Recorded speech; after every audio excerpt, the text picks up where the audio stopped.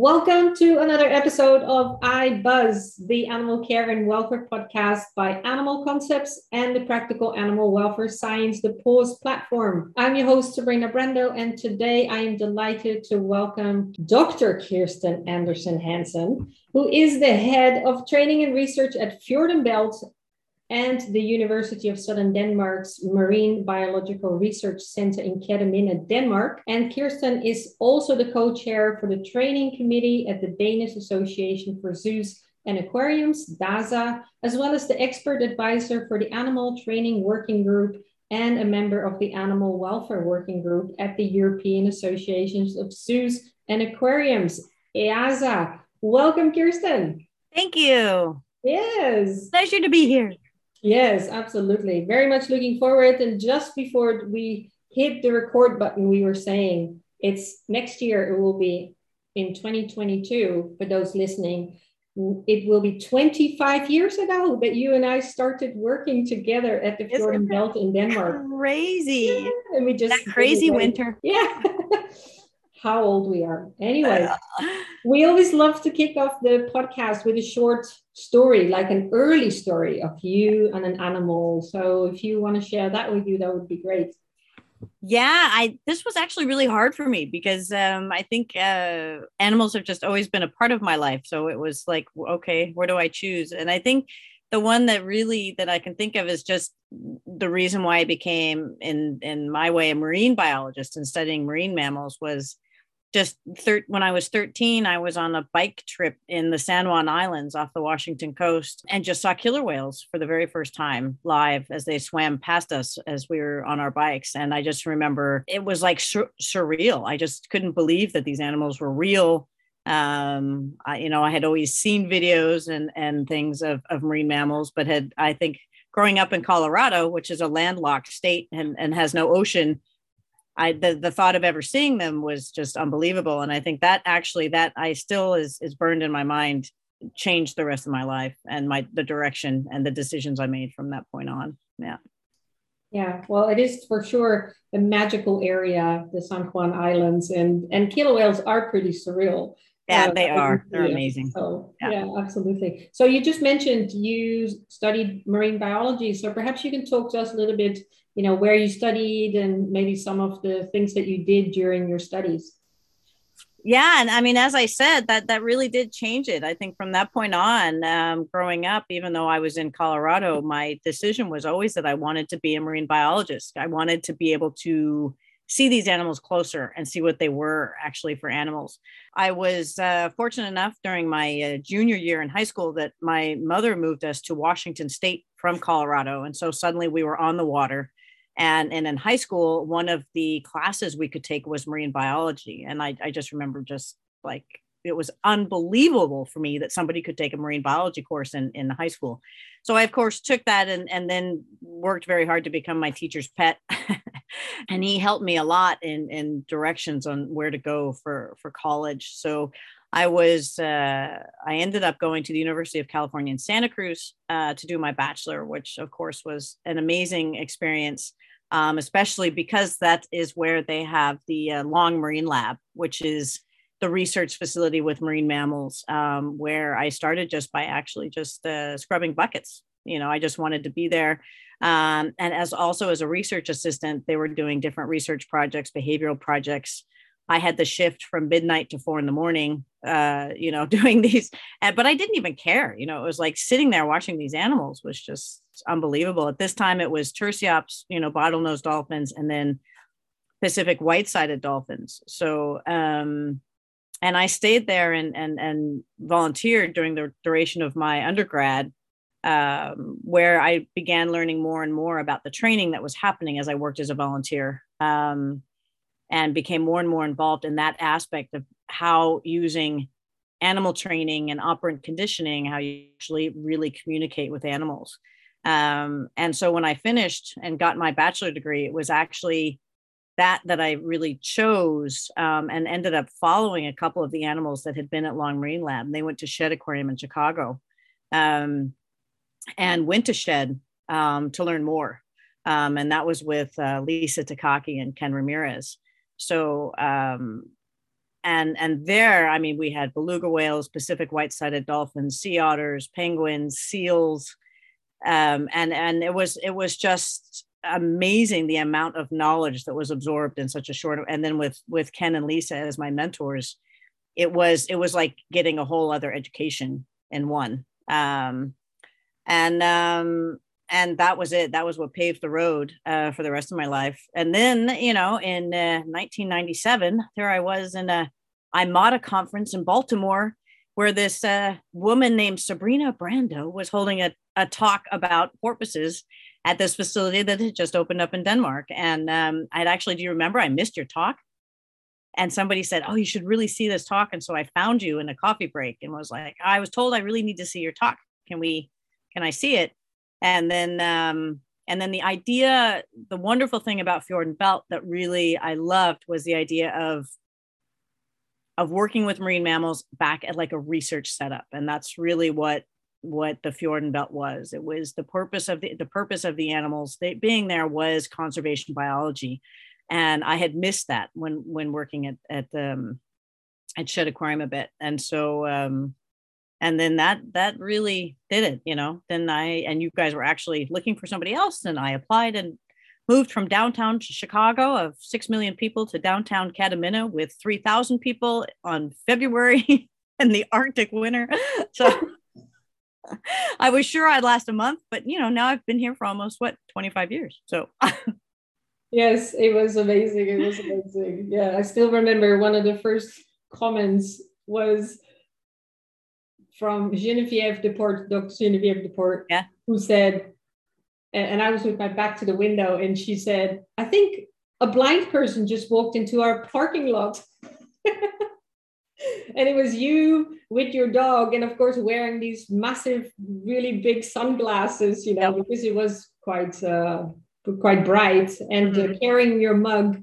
So I look like a blind with coffee, and I was like, what? Oh no, that's Kirstin. And that's your first day. That was just wonderful. Yeah.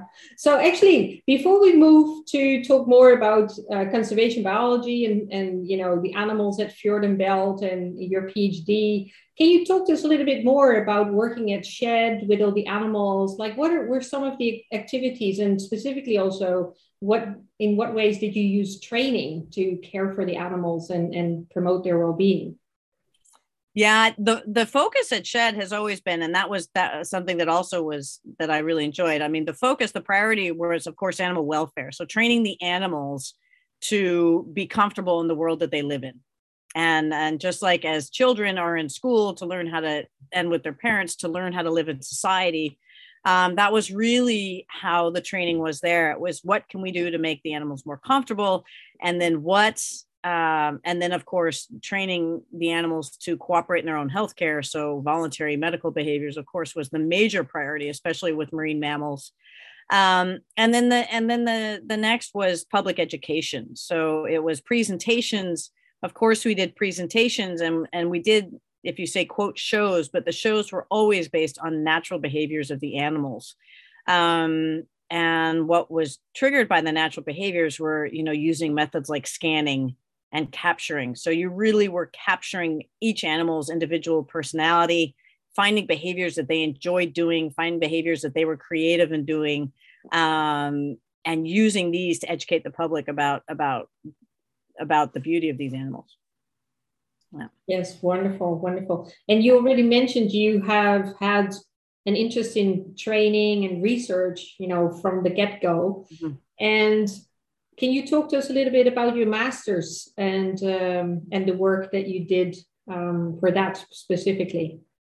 Well, for my master's, I actually didn't do any training. It was actually a bioacoustics project where it was learning the mimicry of beluga whales. because they are very acoustic. They're known as the canaries of the sea, and they're very, very plastic in their acoustic abilities, and they produce a huge variety of sounds, both in air and underwater. And it was to see their ability to mimic sounds. If certain things are played back to them, how long time does it take before they actually mimic that sound? So that was my master's.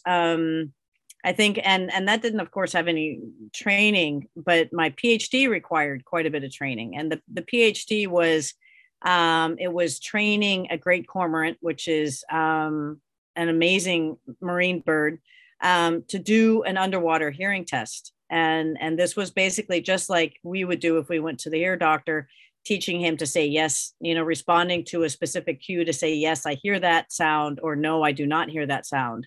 And having him do this while he's underwater. And that was a huge challenge. I mean, I was very lucky that I ended up with an animal that was quite unique. I didn't realize how unique he was until since then. I've spent the last 5 years trying to train other birds to do the same thing and have not had the same success. But really that, and I think the wonderful thing about that training was when it was the first time I was going to be training an animal for this type of behavior. Or a bird anyway. I had trained seals and other animals for this type of behavior, and it's expected for marine animals or other animals. But with birds, there's just a very different approach traditionally in training birds for hearing tests. And it's basically considered that it's not possible to get them to voluntarily do it, that you have to force them to do it through food deprivation and punishment. And I wasn't aware of this, being a naive marine mammal trainer. I was like, well, we'll just train it just like we train all the other marine mammals. And I remember a researcher, a very prominent researcher, probably the king of bioacoustics and birds, really, coming and visiting the lab. And I was explaining to him what we were doing, and he started laughing, and he said, you will never, ever get a bird to do that.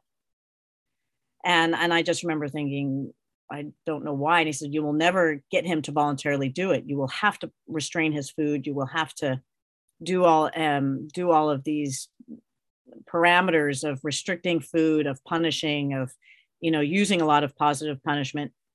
And I just thought, well, I refused to do that. So we were going to have to try it in using positive reinforcement. And we did. And we got this animal to, voluntarily swim down to a setup where he had to stick his head through a PVC tube. And there was a speaker there, and he had to listen to see if there was sound played. And if sound was played, he came out of the setup and went over and touched a red target to tell us that he heard it. And if he didn't hear it, he stayed in the setup until the trial of 4 seconds was over. And we did this. And of course, and we did this completely with training him. He was never on a restricted diet. He was always fed ad libitum. Being a marine bird living in a cold environment, it was very important that he got all the food he needed all the time for his welfare. But we made it fun for him. We made it a challenge. It was a problem-solving task. It was something that was interesting and motivating for him. And we ended up, because the whole important thing of this project was that it was really to prove that birds could hear underwater, because the general concept is that birds cannot hear underwater because they have an ear that's built for air. And that, and when we have so much regulation regarding the effects of underwater noise on marine animals, we have them for marine mammals, we have them for fish, we even have them for crustaceans, but we have nothing for birds because it's considered that they don't hear underwater. And we ended up finding out that these birds do hear underwater, and they hear, and the frequencies that they hear, they are just as sensitive underwater hearing as seals and porpoises, the other experts of underwater hearing. So this had a huge effect. And I think one of the interesting things that really was when we went to go publish this data, the manuscript was actually rejected the first time because we didn't use punishment, because that was standard operating procedure. And because we didn't use punishment, we couldn't prove that he was actually doing the task. That shocked me. I mean, I was devastated that was the requirement. And but we were very, it was relatively easy to prove to them that the way we had set it up, that the animal was under stimulus control and was answering the correct question. And then we were finally able to publish this data, which has had kind of bit of dramatic effect on the welfare of marine birds. Since 75% of marine birds are currently threatened, this has become a very, very big subject, not just with our little lab, but the US military is very interested in it. They want to make sure that their sonars are not endangering animals. And so now a lot of money has been put into investigating other bird species. And we have been in Iceland and in different places doing the same, researching these animals to make sure where are their hearing ranges and where do we need to be careful. So sorry, that was a bit of a long answer. Oh, that's a wonderful answer. We'll definitely also with the podcast, we'll have a link, because it hit the news.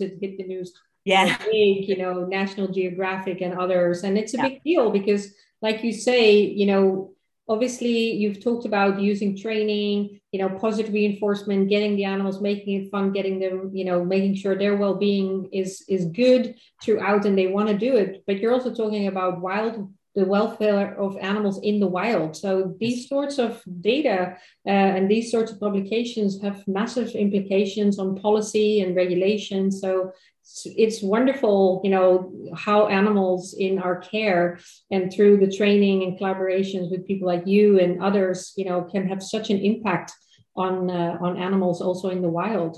Yeah, that's our hope anyway. Yes, absolutely. Yeah. So can you tell us a little bit more, like who is this wonderful cormorant and this wonderful cormorant? And it's a beautiful story because his name is Loke, and he was wild born actually, and was brought to, actually before I started working on my PhD, I was working at a zoo also here in Denmark where I had been there for 10 years, and that's how I started. It was after working in the marine mammal world and then moving to a zoo and finding out how they manage animals in zoos. I was shocked. And we have to remember that this was also 25 years ago. So that, so that's where all of my work with the Danish Association of Zoos and Aquariums and the European Association of Zoos and Aquariums started, because it was like, we could be doing this so much better using training and using proper behavioral management, because the standard way of managing animals at this point was either moving them to a different zoo if there was a problem or killing them. Really, it was standard to just euthanize an animal if there was any issue. So that really opened my eyes to a lot of things. But while I was working there, this man drove up in his car and he had a cormorant in the back of the car that he was like, this cormorant has gotten lost. It's landed in my backyard. And so we took it in because actually at that point, my supervisor here, Magnus Wahlberg, he had been asking all of us if anybody had any connections for cormorants, because he had really wanted to work with them. So we called him and said that we had this bird. And did he want him? And he was like, yes. So he came in and got him. And then about a year later, I ended up working here. It was all kind of, and so then I started training Loka for this. And Loka was just a unique, I mean, I wish I could show you the video of when he would do these behaviors, because he loved talking through his trials. He loved the energy and watching an animal just get so motivated to do a task. And that is, I think, really when you're looking at research, you want the animal motivated to do the task. And that's why I never have any question regarding the data that we have, because every time I would start a trial, you would see his eyes light up. He would get really quiet and he would be listening so hard to see if there was a sound. And as opposed to an animal that is under any kind of biological stress, they're probably not, there's a lot of internal noise going on there, and they're not able to really focus on the task itself, which makes it wonder, what is the value of all this other data that we have on when we are putting animals, they're being presented with a lot of other biological stressors, while at the same time we're supposed to be making reliable data. So, but Loka was, when we finished with him, we had applied for other projects, and we unfortunately didn't get the funding. So with our relationship with the zoos, I had sent him, I had been able to find another zoo here in Denmark that was willing to take care of him until we could have a project ready for him in the future.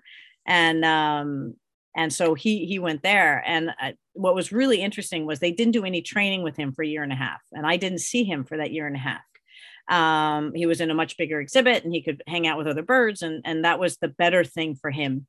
But I finally went up and saw him, and what was absolutely amazing was when they say that birds are not smart, and don't have any memory, because I came into the exhibit and I called his name and he kind of looked at me, and then I called his name again, and then suddenly he turned around and flew over to my feet and started making all these sounds that he did when you knew he was really excited. And so then I asked them if they had any fish, and they came with this bin. And after a year and a half of nobody training him, nobody doing anything, he did every behavior he had ever been trained for. And that was I cried through the entire session because I just could not believe this animal could do that. And so now it's made it even more relevant that we're really looking for projects that we can do with him in a much bigger and broader, prospect, because he is so cool. Yeah, it's very, very cool. And I can already see, all the research questions bubbling out of your head. There's so much to hear. And I think also, this constant, like, how do we provide the best care for the animals, the best well-being for the animals, and also recognizing that, we're doing the things to the best of our abilities, and sometimes there's even better things, and, making choices, and how do we then organize environments in our research. So it's this constant dynamic. And that's just wonderful. And before we move to talking more about seals and porpoises, you work with a lot of different animals there. Can you talk to us also a little bit about the puffins, because they are so cool too? Yeah, they are. And they were ones that we were actually, hoping to work with after the project with the cormorants. But that hasn't been possible. So since then, we've been working with the common murres, which is a similar bird. And so the puffins we did in the wild, and basically this was not actually training, but our goal is to use a different type of hearing test. And this is basically where it's called auditory brain response. So basically you have small electrodes, very, very small electrodes that are set in just below the surface of the skin. And then you play sounds to the animal, and then it measures their brain waves to see if they've actually received the sound. And this should be reflective of if your brainwave is reacting to the sound, that means you hear it. So it's another way of being able to do a hearing test without training the animal per se. But to do this, it requires putting the animal under so that it's sleeping, so that it's behaviorally quiet and its brain is quiet. So this has never been done in the field. And every time, especially with birds, when it's been done in the lab, it also means and has required, regarding the permits, that the birds get euthanized afterwards. So our goal was to be able to go out to the field and test puffins in the field using this method, and then be able to re-release them afterwards, so that we could actually be testing them, but at the same time make welfare for the wild populations. So basically, and that's what we did. We went out, and it's a learning process. We had been, of course, very thorough in making sure what kind of medication to put and what kind of medicines to make sure that we were not putting too much in the animal. And it's a little tiny bird. I mean, they weigh 500 grams. So they're very little. So we have to be very careful, and also making sure that their temperature was maintained warm, but also cold enough, since they're used to being very cold. So, and this was to be used in cooperation with the data that we had from our cormorant, who had done as we say, a behavioral hearing test. He had been trained to do this test. And then that really worked out. So from this, the puffins, and then also a common murre, we were actually able to test the hearing of wild birds, and then be able to release them in the wild. And that was really great. And that project continued for 3 years with great success. Yeah. That's just wonderful. Also, because the examples are, we can, do projects with animals in the wild, do it safely, and they don't have to die for it. Yeah. And also, I remember working in research labs with pigeons, and they would weigh the pigeons by picking them up and putting them upside down in in a little container and then put them on a scale. And I was like looking at that going, what? And people said, but that's how pigeons are weighed. And like you mentioned earlier also about the food restrictions, or sometimes it's water restrictions. Yeah. You know, if you look at, you know, the standing operating procedures or even publications, it's not even written there anymore, because that's just how everybody weighs pigeons, right? So whether it's how do we refine the methods in studying the animals in the wild, or how do we refine, you know, collaborations and doing things with animals because they want to, can make such differences, and it sets the tone for a different relationship with animals throughout. So that's really, really exciting. Very true. And I think as you saw it, you've been there, you're an animal husbandry expert, and I think that was one of the things that they really prioritized on this trip was, if it came down to it, they could have done this research without me, but they really prioritized having an animal husbandry person there, somebody who's used to monitoring behavior, who is used to taking care of animals and making sure their welfare is in place. And being able to say that that person was the one that said, now we stop, or no, it's okay to continue. And I think that was also had a lot to do with the success of the project, was that they really prioritized the animals' welfare. And that was nice by having expert animal husbandry people there.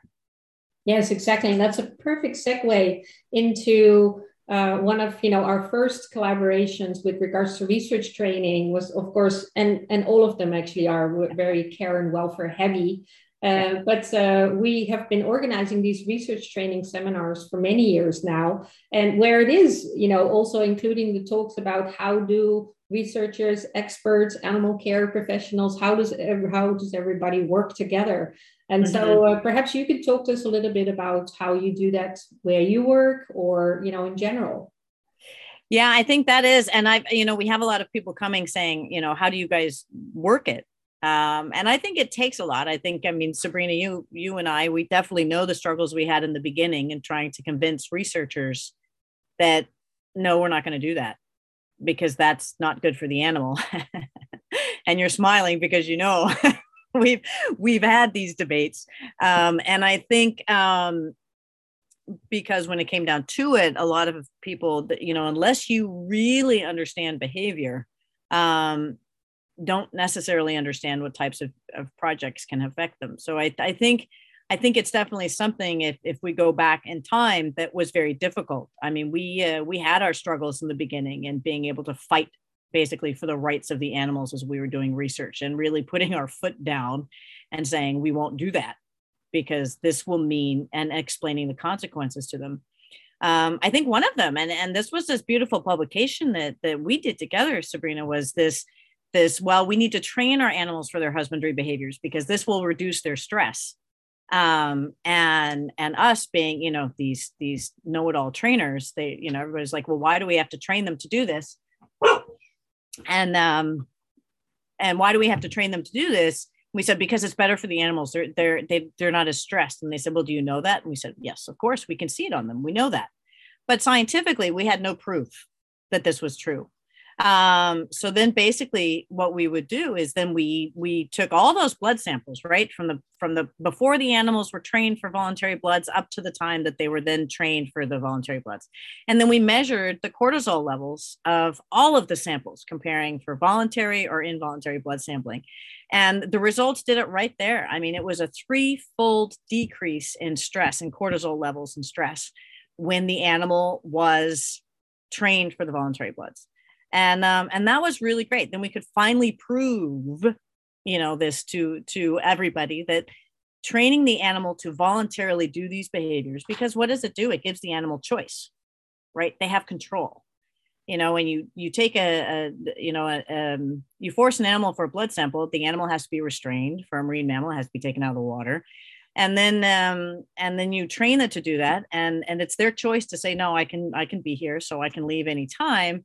So then their stress level is lower. And I think from that publication has always had big effects for a lot of people in trying to prove this. And we've always shared that publication, saying you use this as a guidance to say that this really does help.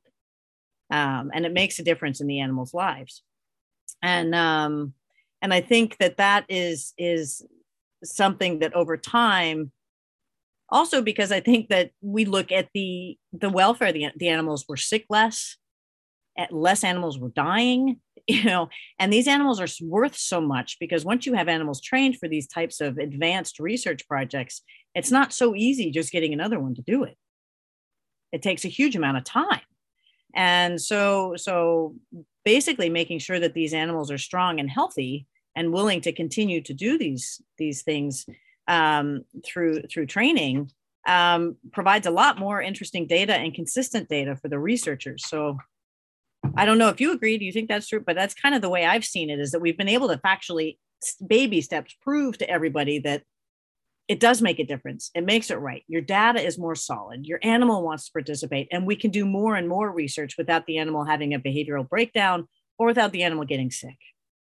No, absolutely. Yeah. I mean, you and I've always worked on that together and have the same philosophy. And, and it is true that for many things also we need to show me the data, right? It's kind of like, show me the evidence. And sometimes the evidence or the arguments that we put forth are not necessarily the ones directly because it's the right thing to do for the animals or the ethical thing to do, but it's because it has economic or other sorts of implications. And sometimes that is, your convincing point, right?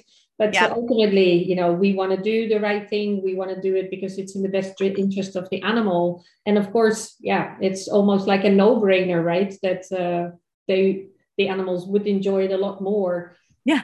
Doing the things themselves rather than having things forced upon them. So that choice and control that you're talking about. Yeah, absolutely. Yeah.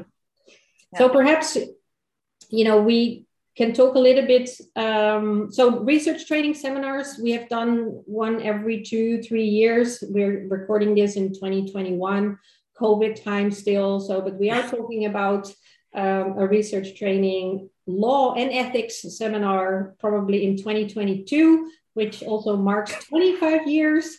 So that would be a wonderful, celebration, get together of, past and present, but also future directions, constantly evolving, as you have alluded to already in the podcast. So stay tuned if you're interested in research training. We'll be putting out some more information in the beginning of the year. And if you're listening to it, then just reach out.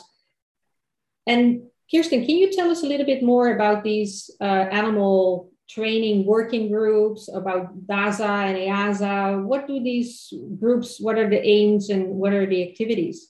Yeah, well, it started out really, I mean, if I go way back, it actually, as I said, I worked at the zoo and I was really shocked by how animals were managed behaviorally and just on a daily basis. Just shifting animals was using fire hoses and just, there was so much positive punishment that was present in the daily care of these animals. And then if you had a sick animal, the amount of stress it was put under if you had to take care of it, adding to the fact that this animal was already sick, it just surprised me very much. And so I asked, and thank God I had a boss that was really understanding and said, I would really like to, because I could just see that the keepers wanted it. They just needed the knowledge. They had it all there. They just didn't know how to put it all together. And they didn't realize certain things that they were doing were either having positive or negative effects on their daily interactions with the animals. And so I asked if we could do this. And it was funny because in the beginning, I also had to fight in the zoo about being able to train the animals, because you're going to train the wild out of the animals. You're going to have a bunch of tame dogs and all these, and it was really having to fight to be able to improve the welfare of the animals, because nobody believed that training would be good for the animals. And so in that aspect, we actually had to do a bunch of little tiny research projects to prove to the management that no, this isn't it. And I basically asked for time for 2 projects. One was, let's train these animals that are stereotypic, or animals that are not active in their exhibits. And let's start training them and see if we see an increase in their natural behavior, or if we see animals that are more subdued, and if we say, quote, tame. And basically what it proved was that no, we had animals that had increased behavioral diversity.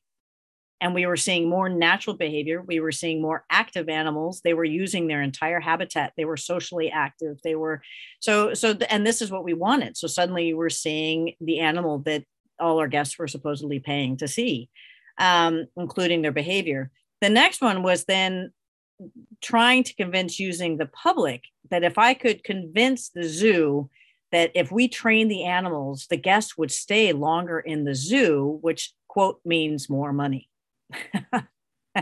And it was going into their shoes. How can I prove this? If they know that the guests are there longer, they'll pay more, they'll use more money, and then I can probably get approval to actually start getting people to train the animals.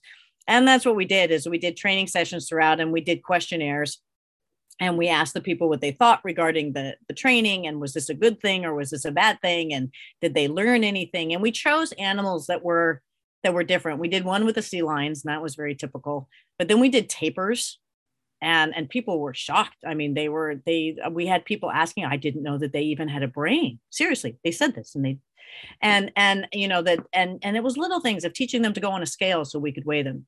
And so we did training sessions with the tapirs, with the red pandas, with the sea lions, and then with the manatees. And then we had different questions asked. And then basically the feedback from that gave me the approval from management that I could start to establish a course. Because for me, it was really that the keepers had to do the training because they know the animals.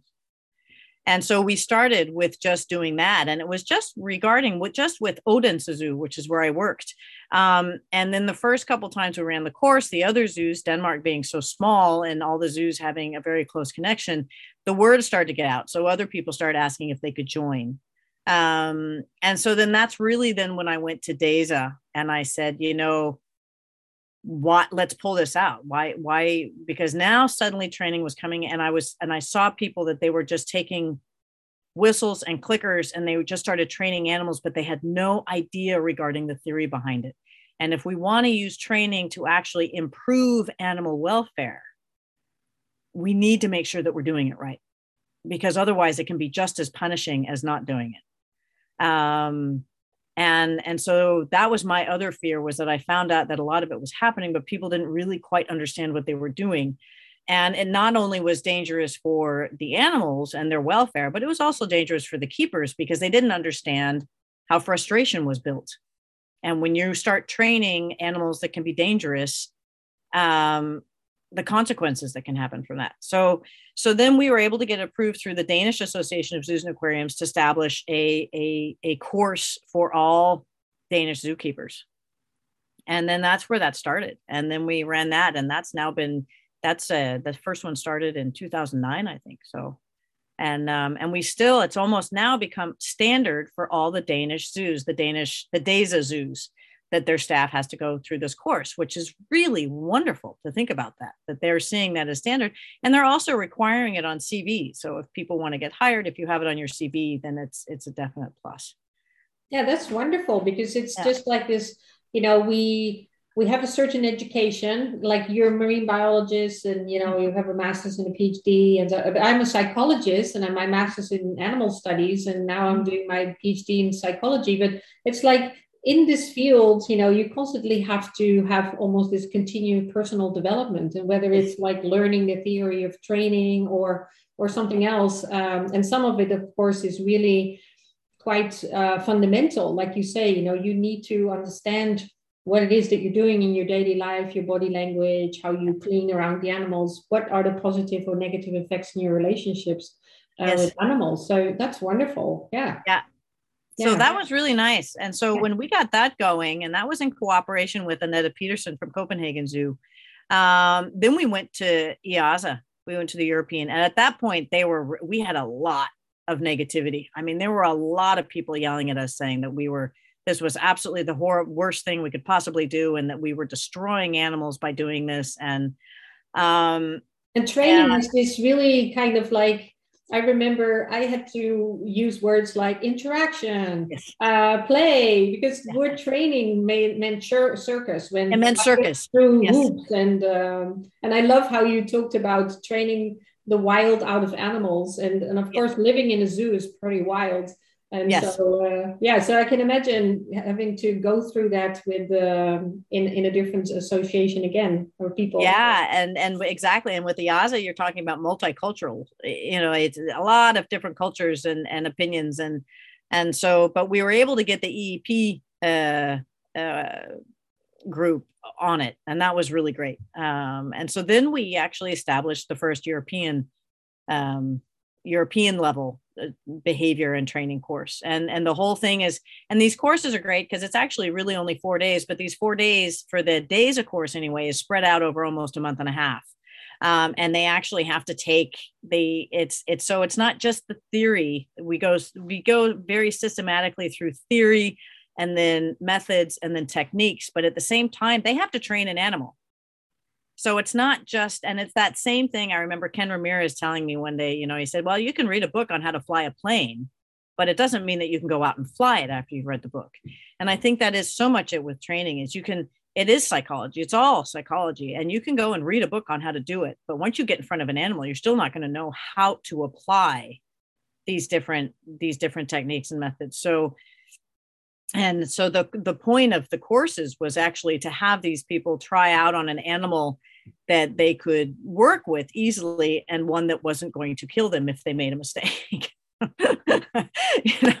And usually we've used anything from hamsters to gerbils, mostly rodents, to rats, mice, and they have to train certain behaviors, there's tests and there's exams and all of this stuff. So, but it's really fun, and what's been amazing is to see the people that have been forced on this course by their supervisors have no desire whatsoever to learn this, and there's been a couple. I remember we got 2 sent that it was for elephants. They train elephants. Well, they worked with elephants, and their curator had sent them and said that they had to learn how to do this. And they came and they were really mad. I mean, these guys had been elephant keepers for many, many years and were set in their ways. And, this training was a bunch of, BS. And it was so funny to see them in the end, actually, after they had trained a mouse to do these certain things, and how much they fell in love with their mice and how they kept them for years after, and how I would get monthly updates and how it changed their relationship to elephants completely, and their whole idea. It was really great. And another guy that was sent, and he was like, I don't understand why the course is 4 days. I mean, behavior is behavior. Can't we talk about it in an hour? And then by the time we hit the end of the course, he was like, but I still don't know anything. And that was just, then, this is great. Then you've got these people excited and they're really out there making a difference, So yeah, it's nice. It's fun. I love it. And I think also that's such an important message that kind of shown through for me also, is that we do lots of different workshops all over the world for, chicken workshop, gerbil workshop, rat workshops. And not always are these animals actually being brought home, or, the end for these animals are not always so great. No. In the pursuit to learn a certain skill. So, that these animals, I know that, from one of the PhD courses I experienced in Denmark with the training, that there's the whole thing around caring for the animals. It's not just skill training for training specifically, but also how do you care for the gerbils or for the other animals, and making sure that they're comfortable and that they have good housing. So that's just such an important aspect that shines through, and also that obviously the more the more you know that you know so little, right? Yeah. That's yes. Like this thing, as you are in this job for longer and longer, I guess you get a lot more humble also about all those things. And I was just going to say the same thing. I think it's extremely humbling if you really are doing it for the right reasons. It's a very humbling job, and you just become more and more of, there's so much more I need to learn. Yeah. And it's also, I've become more and more it's about like, I wonder, like Mm. nothing seems to be out of the realm of just wondering and curiosity of how is that for other animals or in this world. So, Right. and I love the mice. I was scribbling here, like you don't have to be big, to make a big difference, because Yes. clearly those little creatures make massive Yeah, that's exactly it.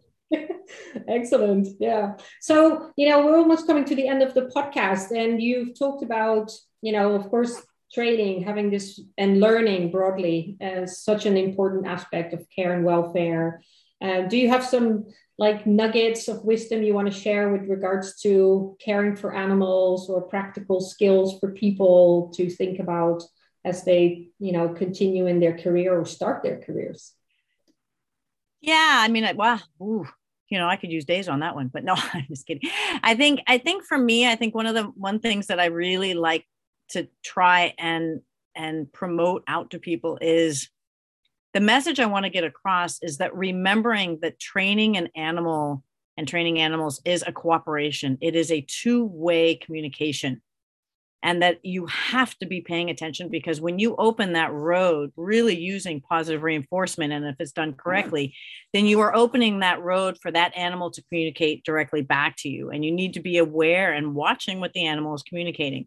So I think sometimes people get lost in it sometimes, and they forget that in operant conditioning, that is based on the fact that there's an operator.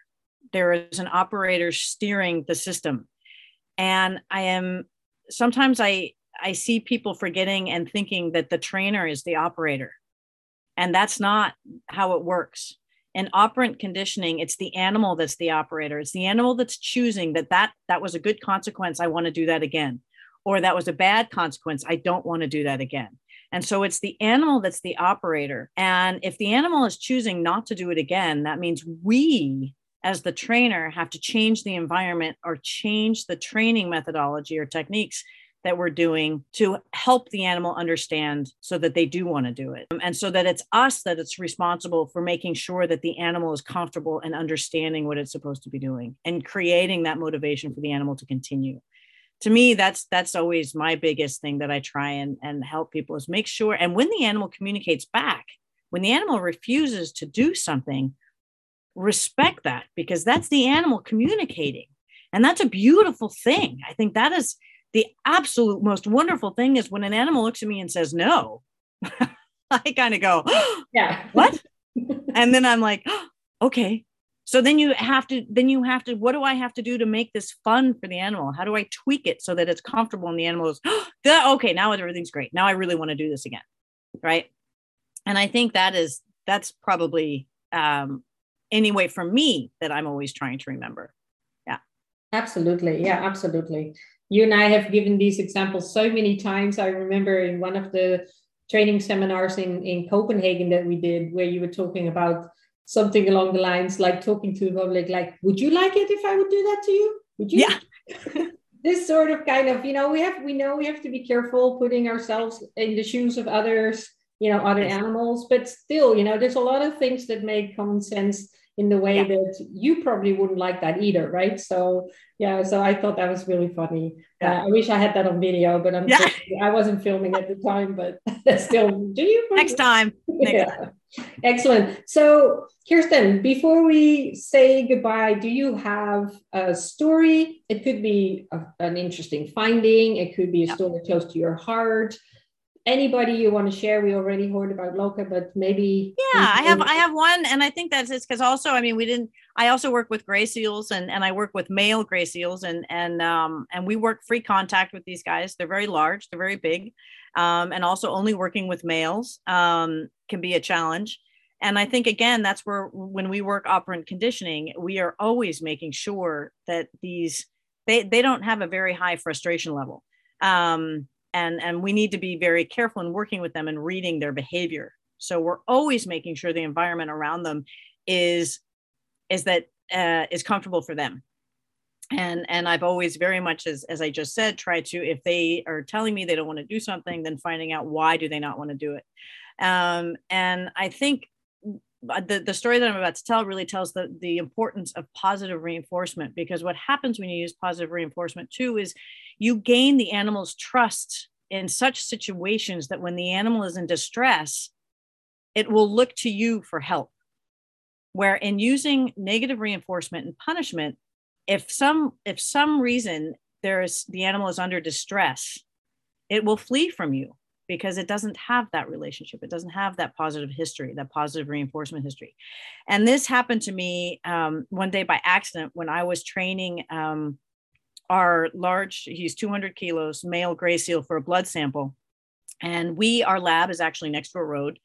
And he was on with his nose on a target and holding. And I was straddling him. So I was standing up above him with a leg on each side. And I had just put this very long needle that you need to do into his back to train him for this. And right as I put the needle in, 2 scooters crashed right outside the gate of where our gate is and made this insane crashing noise, right? I mean, it was so terrifying for us both.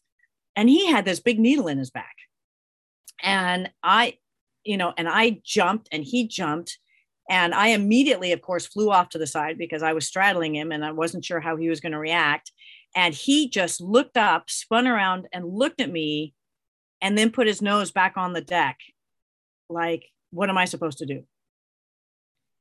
And really looking at me. And so I could go over, take the needle out of his back and immediately sent him to the water, which is where his safety was.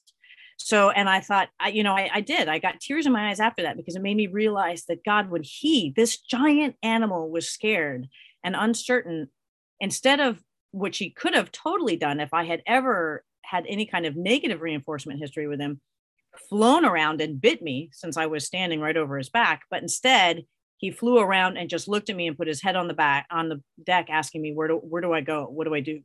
And that I will carry it with me always. That story.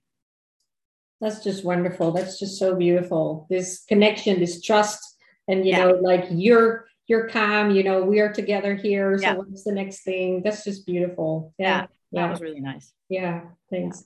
Thank you so much, Kirstin, for coming onto the podcast from surreal killer whales, into training and research and making, changes for animals, hopefully both in the wild and also in human care, and the importance of training and really considering the broader relationship that we have with animals and having a good fun time and a trusting time together. So thank you so much for coming onto the podcast, and looking forward to seeing you hopefully in 2020. Gosh, I hope so. 2022, I should say. 2022. Yeah. I hope so. And thank you for letting me be here. This was very fun. Absolutely. Thanks. Bye. Yes. Thank you so much again for a wonderful podcast, another end of a podcast here. And of course, as you know, well-being for you and your animals is too important not to get right. And at Animal Concepts, we help you care for animals and for yourself to be at your best to achieve excellence in animal care and welfare. And PAWS is the first online platform combining human and animal well-being science and practice, where you can get the education and tools you need so you and your animals can flourish. So if you feel inspired, follow the link in the podcast description to become a PAWS member today.